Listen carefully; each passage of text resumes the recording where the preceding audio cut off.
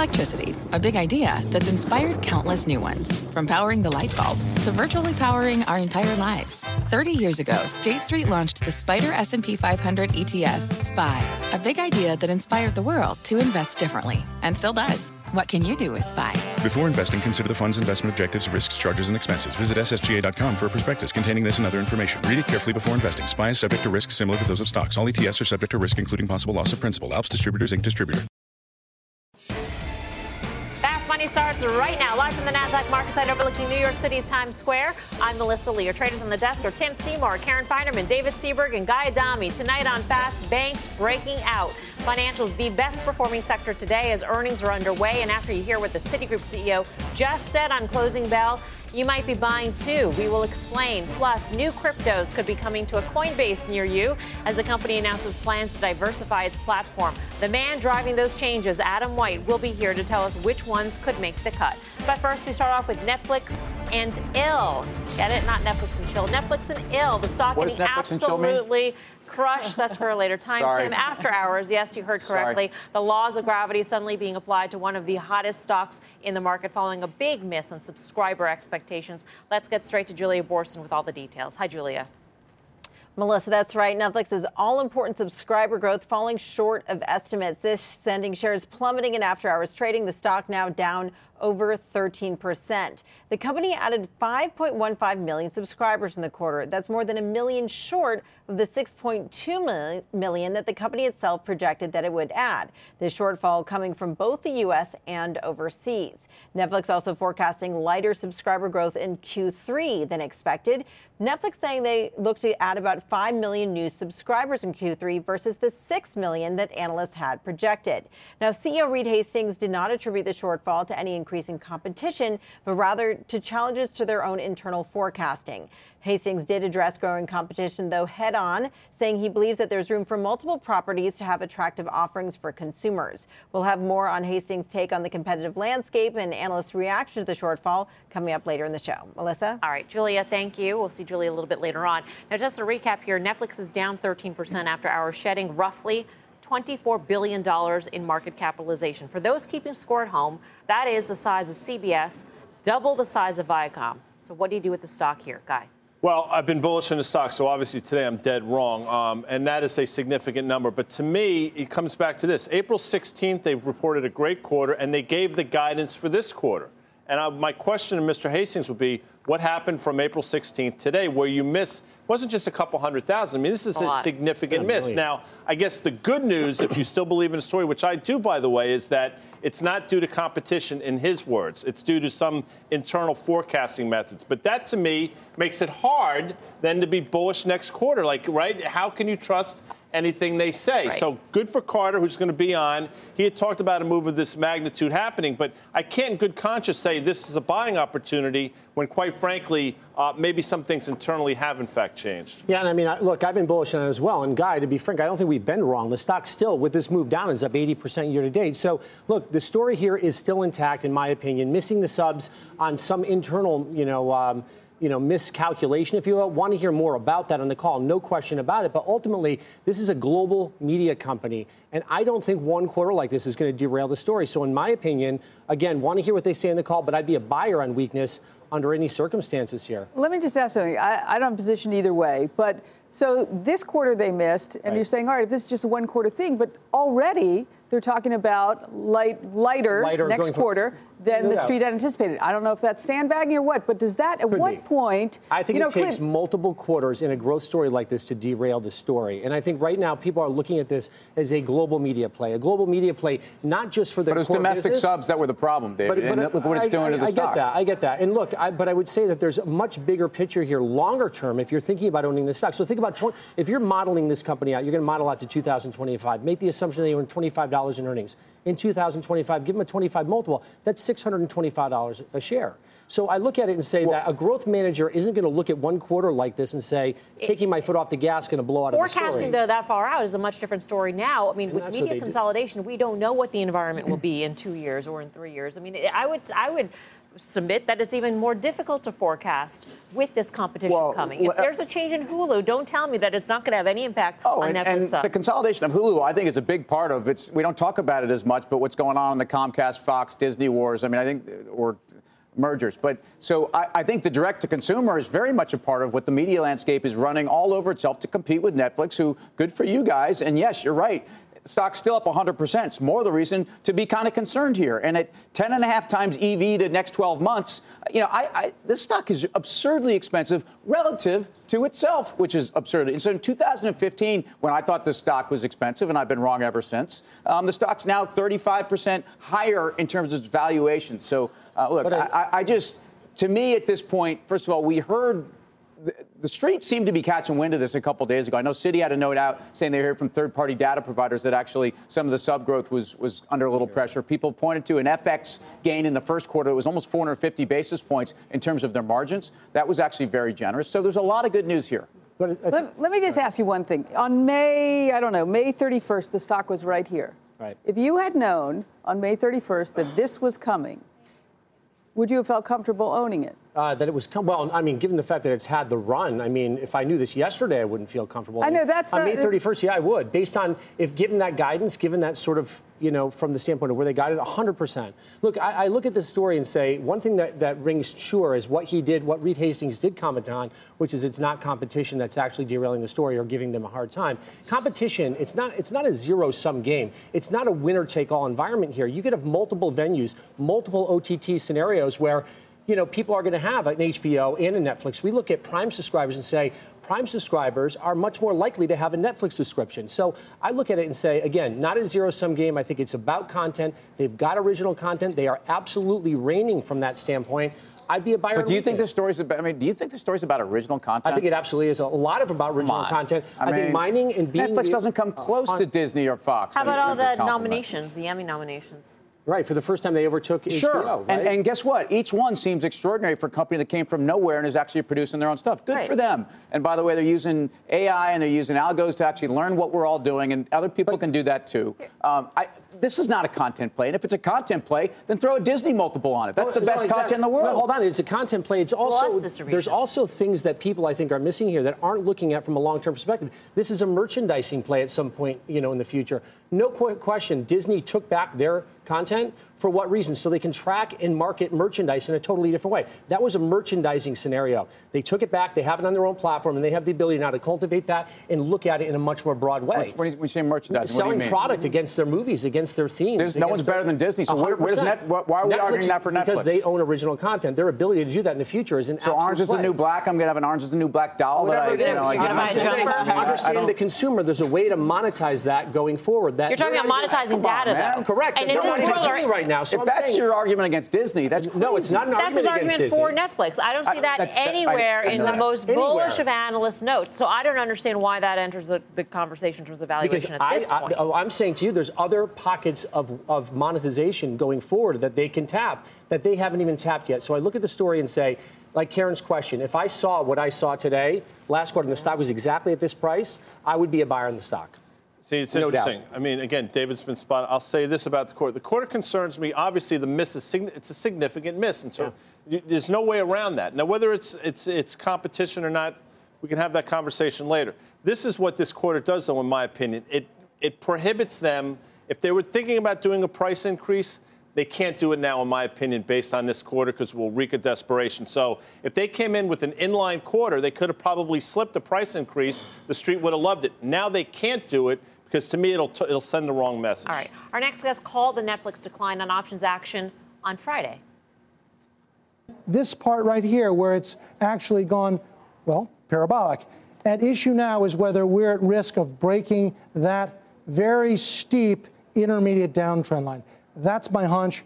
I think Netflix has downside risk.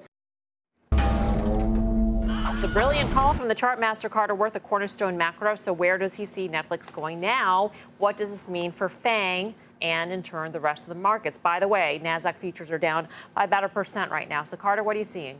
Well, each one's a bit different. This is reminiscent of Red Hat, not a FANG, but it dropped exactly 14% on its earnings miss a week and a half ago. So obviously Netflix, here's the after-hours move, post-earnings, down exactly the red hat move.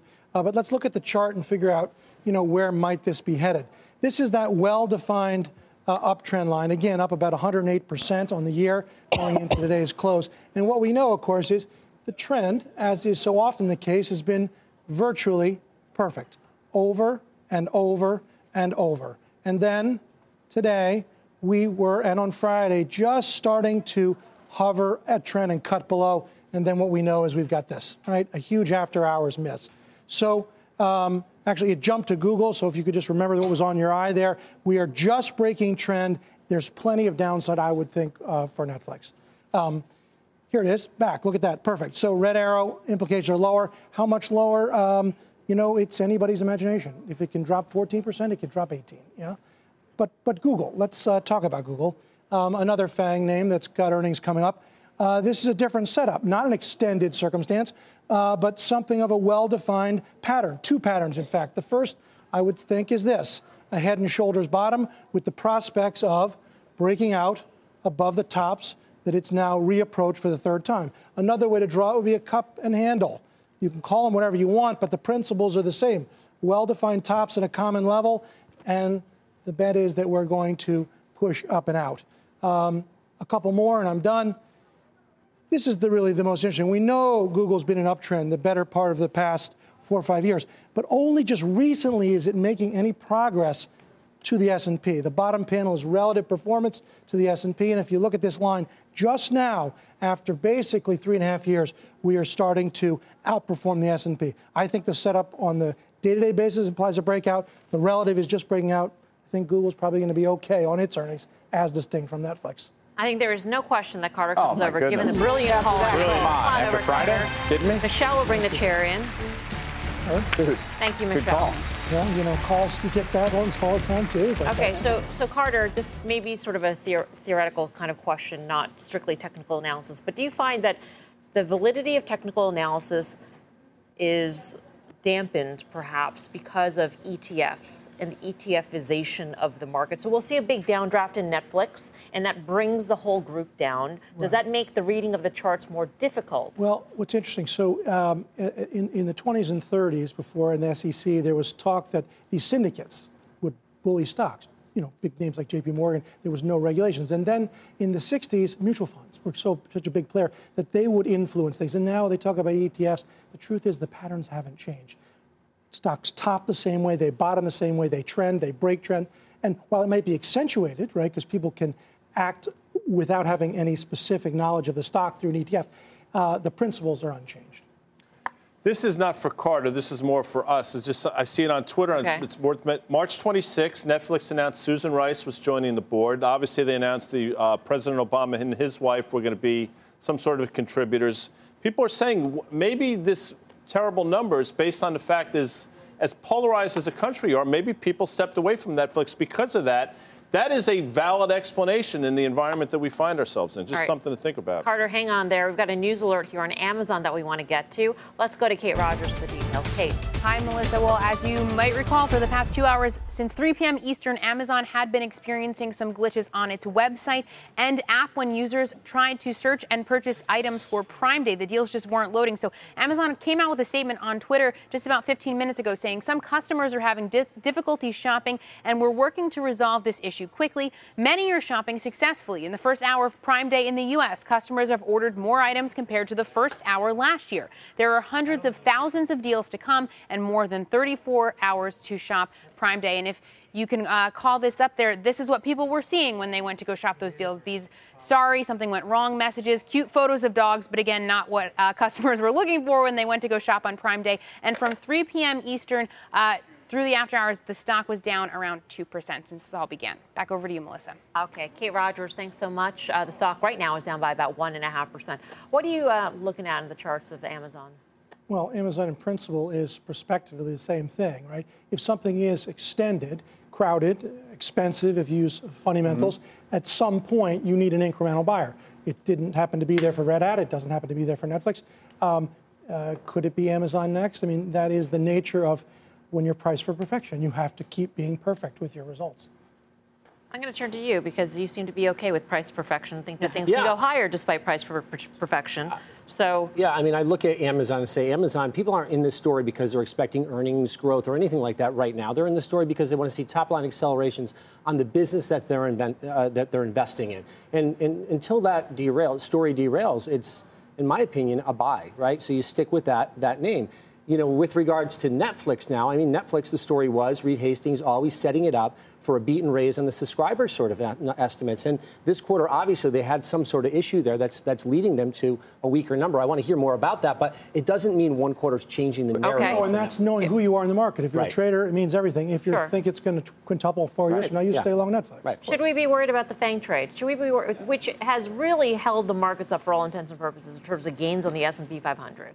Yeah, I mean, I think we should for tomorrow. I think already they're trading poorly tonight. And as you talk about the ETFs, maybe just money coming out of there. To me, an Alphabet and a Facebook is a very, very different story than Netflix. I find them value where I can't say the same about Netflix and Amazon. Nevertheless, they're trading down together tomorrow. Well, I think Netflix and Amazon have certainly given people a lot of confidence during some difficult periods in this market over the last couple of months. So I think if you lose some of that leadership, I think there's reason for it. I think ultimately there is only so much of a price you can pay on stocks. Nothing changed for Amazon today in terms of their business. A glitch on their site, no big deal. But you get to a place where so much good news. Prime Day was supposed to be, bigger than Black Friday, bigger than Singles Day, bigger than you name it, all wrapped up into one, and people expected that, and it was in the price. You made a big deal, Carter, of closing above 2,800 on the S&P on Friday, and today we gave that up. Do you think that this pressure on the tech sector coming from Netflix and now from Amazon could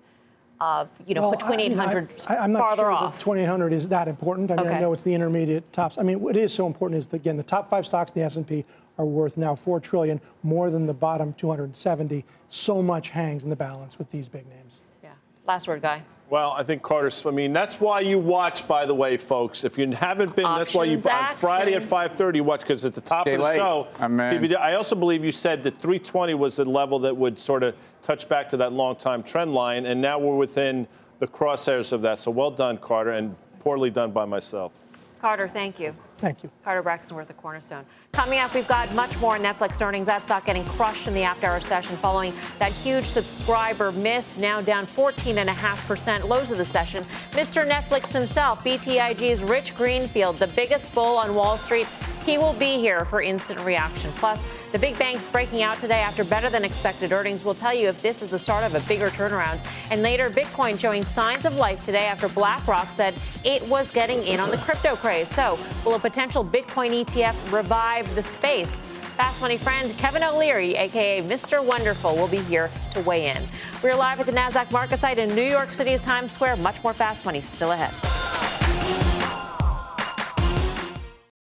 Wouldn't it be great to have all your investment and retirement accounts in one place? Yahoo Finance, our sponsor today, makes it easy. I use it to put my investment account and 401k accounts into one hub and get expert tips that help me confidently manage my money. For more than 25 years, Yahoo Finance has been the brand behind every great investor. Whether you're a seasoned investor or are looking for that extra guidance, Yahoo Finance gives you all the tools and data you need in one place. They're the #1 finance destination, producing a holistic look at the financial news cycle, including breaking news, original editorial perspectives, analyst ratings, independent research, customizable charts, and so much more. Securely link your brokerage accounts for a unified view of your wealth, including 401k and other investments. A comprehensive perspective is what sets apart great investors, and it's how Yahoo Finance ensures you have the insight to look at your wealth in its entirety. For comprehensive financial news and analysis, visit the brand behind every great investor, yahoofinance.com, the #1 financial destination, yahoofinance.com. That's yahoofinance.com.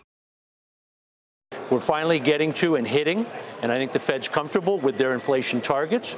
We're seeing growth, good growth in the economy, and the Fed's reacting in a way that's positive because the markets are giving it, or interest rates and the economy are giving it the room to do that. So I don't read too much into that right now.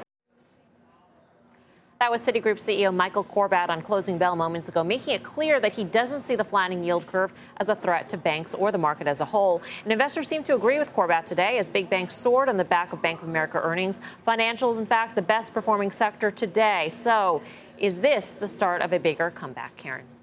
I hope so. I mean, this isn't why I was in it, for them to get to where they are right now. I mean, I think that if you're looking for places that are cheap, these are still very, very cheap. I mean, it's not usually Bank of America that kind of sparks the whole group. Sparks the group, and yet it did. I think, they had a particularly good quarter on both growth side, also on the expense side. But the whole sector is still very cheap. I like the story. The economy's growing. And maybe, as we were talking about in the break, maybe if momentum, if FANG is out of favor for the moment, you have to wonder if people will look to the banks. Well, certainly it's very cheap. I mean, on valuation, again, I look at the banks and 9.5 times as a sector versus 9.5 to 12.5 times historical, right at the bottom, in an economy that's supposedly in a very good place. So I also look at the sequencing of how this went through last quarter. Banks on the first day of trading didn't go so well, and then banks, same thing happened. We had a sell-off in the leaders. We actually had banks rally, and I think if you want to follow the same allegory from a trading perspective, you've got plenty of fundamentals behind it. But yeah, I think the banks continue to move. But Bank of America notwithstanding, what really changed there? I'll tell you. My thing has been banks should trade about 1.7, 1.8 times price to book. They've been underperforming, and I've tried to figure out why they've underperformed.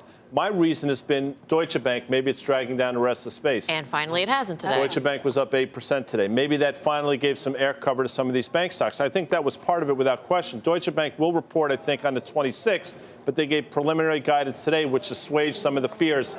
But I don't think earnings is the story, but I think that gave the banks air cover today without question. All right. Well, CNBC's Jim Cramer will be sitting down with Bank of America CEO Brian Moynihan on Mad Money tonight. So you want to catch this exclusive interview at 6 p.m. right after Fast. Still ahead, it is a big after-hours mover. Netflix is tanking. Yes, tanking. Look at that, down more than 14%. The company conference call kicks off at the top of the hour. We will tell you what to expect and hear from the biggest Netflix bull on the street, Rich Greenfield. I'm Melissa Lee. You're watching Fast Money on CNBC, First in Business Worldwide. In the meantime, here's what else is coming up on Fast. That's one small step for coin, one giant leap for crypto. That's what some Bitcoin watchers are saying about Coinbase's decision to explore adding new coins to the platform. We will talk to the man driving that decision. Plus, deep thoughts with Elon Musk's Twitter feed. Sorry, Pedo Guy, you really did ask for it. But could Musk's Twitter feed finally be hurting Tesla's stock? The traders will debate when Fast Money returns. Canva presents stories to keep you up at night. It was an ordinary workday until... The Singapore presentation is at 3 a.m. The office was shocked. But that's when we sleep. Maya made it less scary with Canva. I'll just record my presentation so Singapore can watch it anytime. Record and present anytime with Canva presentations at canva.com. Designed for work. What's on the horizon for financial markets? At PGIM, it's a question that over 1,400 investment professionals relentlessly research in pursuit of your long-term goals. Specialized across asset classes, but united in collaboration, our teams provide global and local expertise. Our investments shape tomorrow, today. Pursue your tomorrow with PGIM, a leading global asset manager. Welcome back to Fast Money. The world's largest asset manager is thinking of going crypto. Why and what are the implications for the ETF business? Our Leslie Picker is live from 30 Rock with the details. Hi, Leslie. Hey, Melissa. The excitement in the crypto world, and there was plenty of it today, began with a report by London-based Financial News. The story said that BlackRock, the world's largest asset manager, has set up a working group to study ways to take advantage of the crypto market. That sent the price of Bitcoin higher today, among lots of chatter on Twitter. But part of that report is true, Melissa. A source told me that BlackRock has formed a working group, but back in 2015. I'm told that the firm's views on crypto haven't changed, that the 3-year-old working group was set up to really share information and stay smart on the issue. A spokesperson for BlackRock told me, quote, like most financial institutions, BlackRock has a working group that meets periodically to exchange information on blockchain and consists of employees from various parts of the business. We being saying BlackRock have been looking at blockchain technology for several years, recognizing potential for shared processes and data across market participants, clearing settlement and reconciliation, and simplified securities issuance. Chairman and CEO Larry Fink told Bloomberg today that not a single client has inquired about crypto or sought exposure to digital currencies. Back in October, if you recall, Fink called Bitcoin an index of money laundering.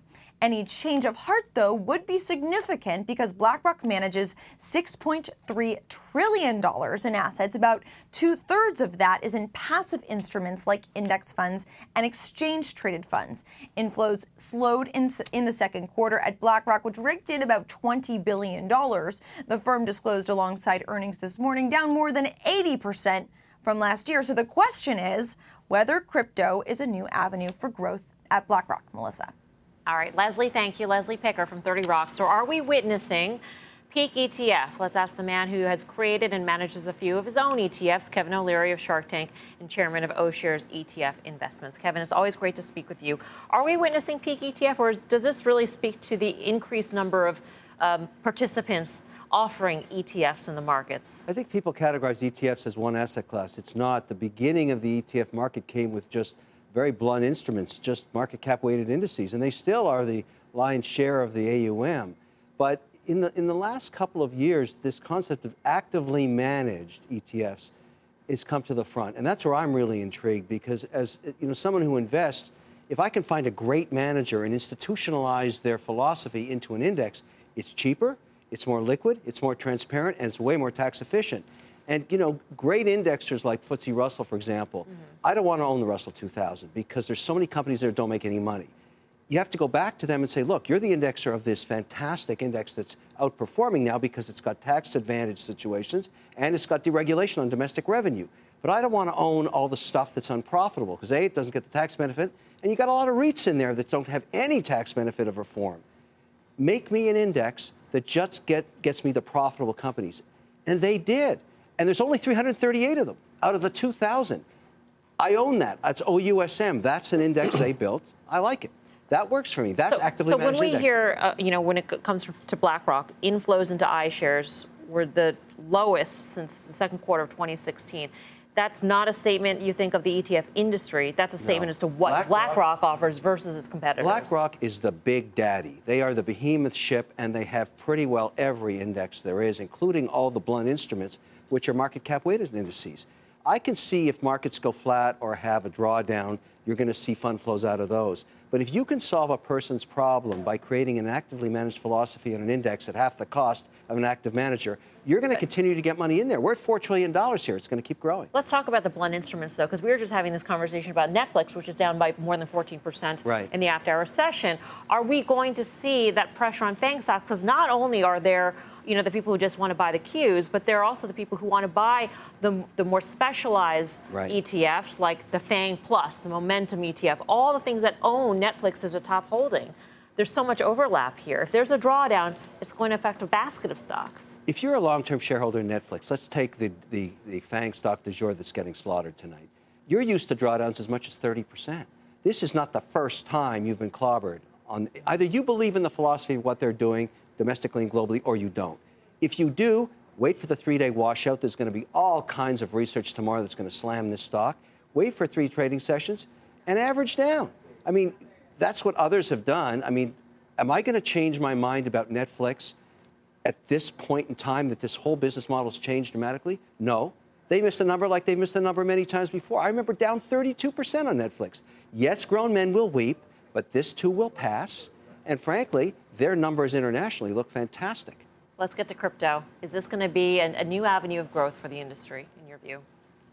Have you been fielding any inquiries to say, hey, Kevin, when are you going to do your own Bitcoin sort of ETF? No. Okay. No. I mean, my take on this is institutional money is not going to go there yet for one basic reason: compliance and the regulatory environment. Until, crypto is intriguing. There's all kinds of green shoots. The Swedish government talking about a coin for the country. The Swiss announcing an exchange for crypto. All this stuff is interesting. But until you know with certainty if you're an asset allocator and you're running a sovereign fund or you're doing a pension plan for some state, you're not going to put a dime into this stuff because the regulator's not on board yet, and we have to wait until that happens. I mean, at the end of the day, you need to know it's transparent, it's compliant, and the regulator's on board, and then you'll see real money. Right now, it's fringe. And by the way, the dialogue I've noticed on Bitcoin in the last 60 days has dramatically changed. It's starting to sound like the pioneer with the arrows in its back because people are saying it's not the definitive platform anymore, that maybe Ethereum is becoming the new platform. And all of a sudden, Bitcoin? What's Bitcoin?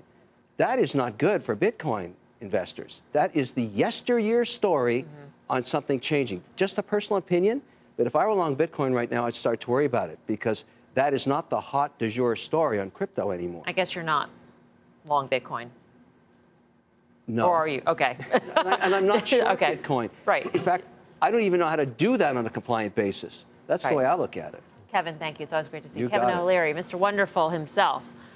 Look, I think crypto is interesting. I mean, I look at BlackRock. BlackRock would be foolish not to figure out a way to get involved here and at least get educated, especially given their AUM. I think any asset manager right now would be foolish because this could be the differentiating factor when it comes to performance when you think of passive versus active. So as an active manager, you think about understanding this It's the only place space. you can collect fees right now. You collect fees, you can right? actually but price this product. This will become a legitimate investment class, and you got to be intelligent on it. All right, still ahead, more crypto. Coinbase is exploring a handful of new coins to add to its platform, including Stellar and Cardano. We'll talk to the man behind those potential changes. Plus, it is the story, the big story of the after-hour session. Netflix getting crushed following that big miss in subscriber growth, down 14% right now. We'll talk to media analyst and mega bull Rich Greenfield of BTIG. More Fast Money right after this.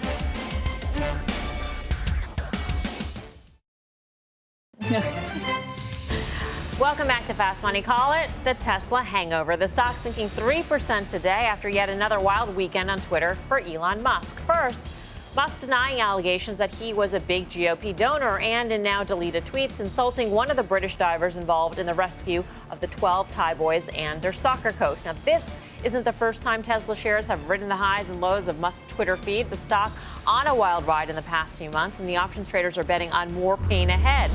Mike Coe's got the action. Mike. Yeah, so we saw the put-call ratio was about 40% above average, and where we saw the most opening activity today was the July 290 puts. Those are the puts that expire this coming Friday. We saw over 4,200 of those trading for around about $2. So those are bets that Tesla could fall down around 288 by the end of the week, and that is representing about a $22 decline from where it's currently trading at about 310. You know, what's crazy about this whole thing is that Elon Musk could arguably be Tesla's greatest asset, but also its greatest liability at this point, guys. So what do? You know, you want him to sort of shut up at some point when it comes to this stuff. We want him to shut up on the bad stuff. We want him to continue to be vocal on the good stuff. To your point, you're going to get both. So that's just the person the cards you've been dealt. For the technicians out there, this would concern me. I've been bullish in this as well. You know, it's made a series of lower highs now for the last year and a half, 2 years. That's a problem. The fact that we were not able to take out the all-time high on this recent run-up would concern me.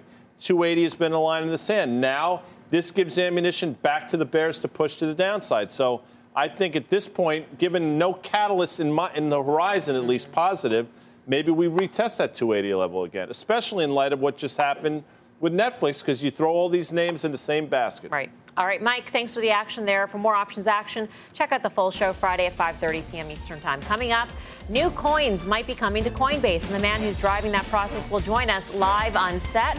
Which coins does he think he'll add to the platform down the line? Stick around to find out. Plus, we're monitoring the move in Netflix. That stock getting crushed on earnings. We'll hear from Mr. Netflix himself, a.k.a. Rich Greenfield of BTIG. Is the bull story over? More Fast Money after this quick break. Welcome back to Fast Money. A handful of cryptocurrencies surging after Coinbase announced that it is looking to potentially add them to its platform. Bob Pisani is at the New York Stock Exchange with all the details. Hi, Bob. Coinbase keeps growing. Nothing's been approved yet, but Coinbase is considering adding 5 new coins to its platform, including Cardano, Basic Attention Token, Stellar Lumens, Zcash, and 0x, which will be joining Bitcoin, Bitcoin Cash, Ethereum, and Litecoin on their platform. Now, not surprisingly, these proposed coins were trading up anywhere from 15 to 25% on Friday night after that announcement was made. Still, many of these altcoins are down big time, 40% or more on the year. Cardano's down almost 80% so far in 2018. Now, bear in mind, we're dealing with very tiny market caps right now. Cardano and Stellar are at about $4 billion each, and well below $1 billion for Zcash and 0x and Basic Attention. Remember, Bitcoin has a $114 billion market cap. The company made the announcement late Friday after the bell, both publicly and internally. Now, that's important. Remember back in December of last year, Bitcoin Cash was suddenly added to Coinbase, and the price of Bitcoin Cash surged several hours before the announcement was publicly made. And that led to some allegations that insiders at Coinbase may have traded ahead of the announcement. Now, important thing is Coinbase subsequently said their policy prohibits employees and contractors from trading on material non-public information, but they also said they would not hesitate to terminate the contracts of employees who have traded based on insider knowledge. Back to you, Melissa. All right, thank you, Bob Pisani. Well, our next guest is the man driving those potential changes to Coinbase. Adam White is Coinbase Institutional's general manager, and he joins us now on set. Adam, welcome to Fast Money. Great to have you here. Thank you. Great to be here. I would imagine that trading volumes have really dried up since the December peak. Is adding new coins a bid to just increase volume on the platform? Look, I think we have a long-term vision for the space, and we are focused on building the exchange, the wallet, the custodian that allows capital to move into the space and for price discovery to happen. Certainly, volumes today are lower than they were in kind of the end of Q4 in January. The idea behind adding new assets is very simple. Our customers want it. At the end of the day, we are building a product that our customers come to us, whether they're retail investors, of which we have more than 20 million, or whether they're some of the largest institutional investors in the space. And they say, we love the fact that we can trade on a compliant, safe, trusted platform like Coinbase, but give us exposure to more assets. And Friday's announcement is an intention that we're working towards that. Is there another set of criteria now that you have the Coinbase Index Fund? I mean, is adding an asset to the platform an indirect way of saying we are bullish on these coins because that index fund is going to carry every single coin that's traded on the platform? It's certainly not bullish. It is absolutely an indication that that asset is past what we call our digital asset framework. So you can look at this digital asset framework as kind of an industry best practice. Look at some of the existing exchanges having listing standards. We built this 60-point digital asset framework as an objective rubric that we share external, so anyone can look and say, okay, why did Coinbase decide to add Bitcoin or Litecoin or Ether? We want to be able to share that information transparently and also help guide the industry towards what we think are best practices for creating assets. So a question just on the institutional side. People are talking about the institutional money coming to this platform, coming to this security, this level of securities.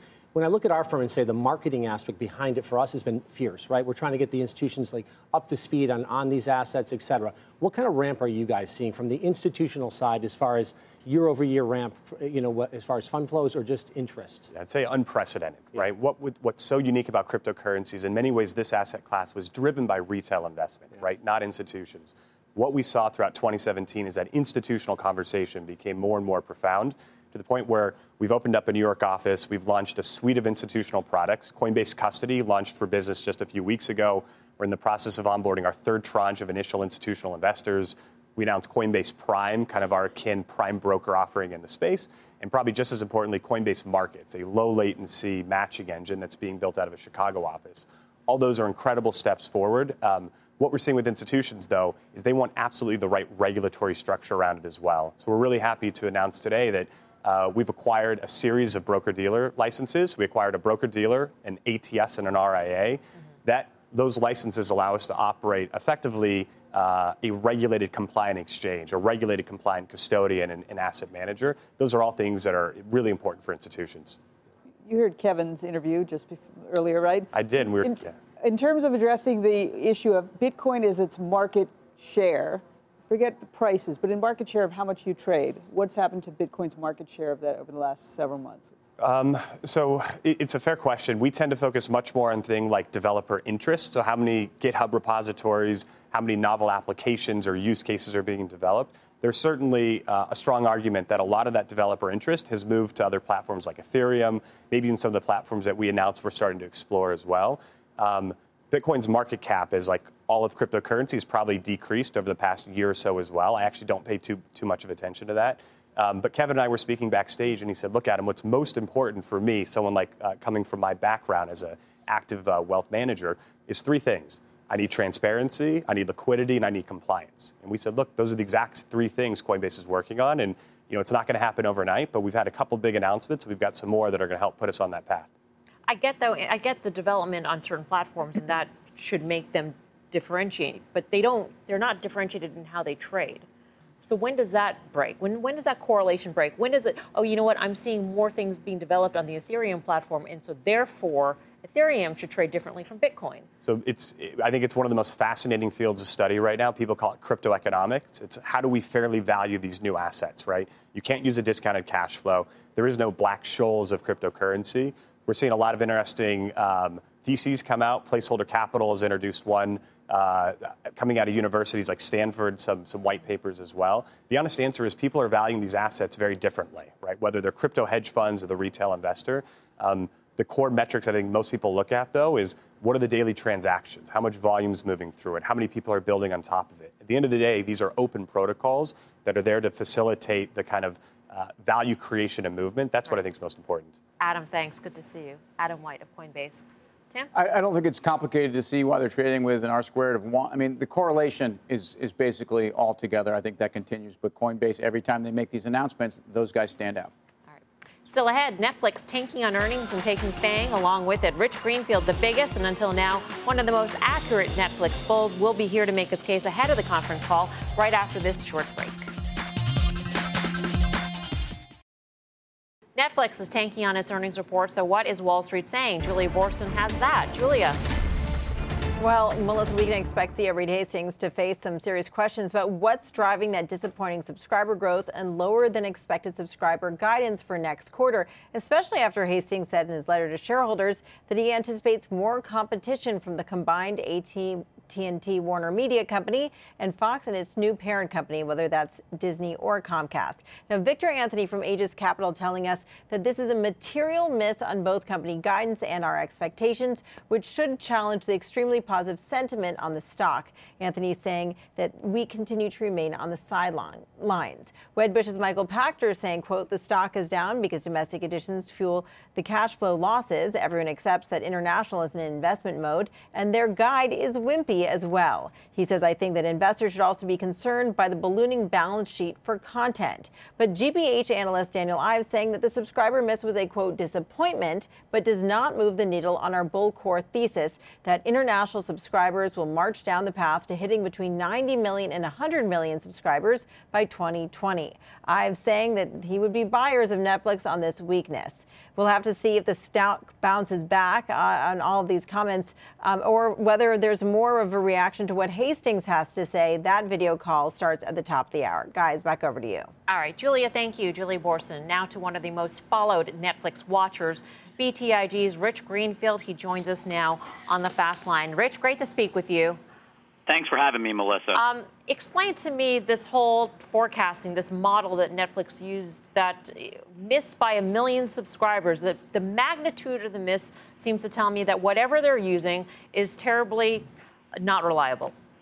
Well, I think one of the main things to keep in mind is that Netflix has been historically pretty terrible at forecasting its subscriber growth. They've had big misses. They've had big beats or outperformance relative to expectations.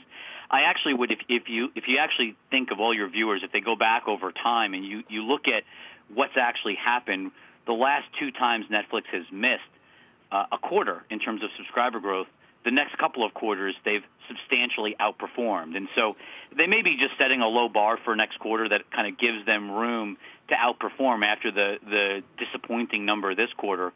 But I'd also keep in mind that, the U.S. number, what people are saying, they're probably on track to do roughly 5-ish million subscribers. That's been our number for a while for this year.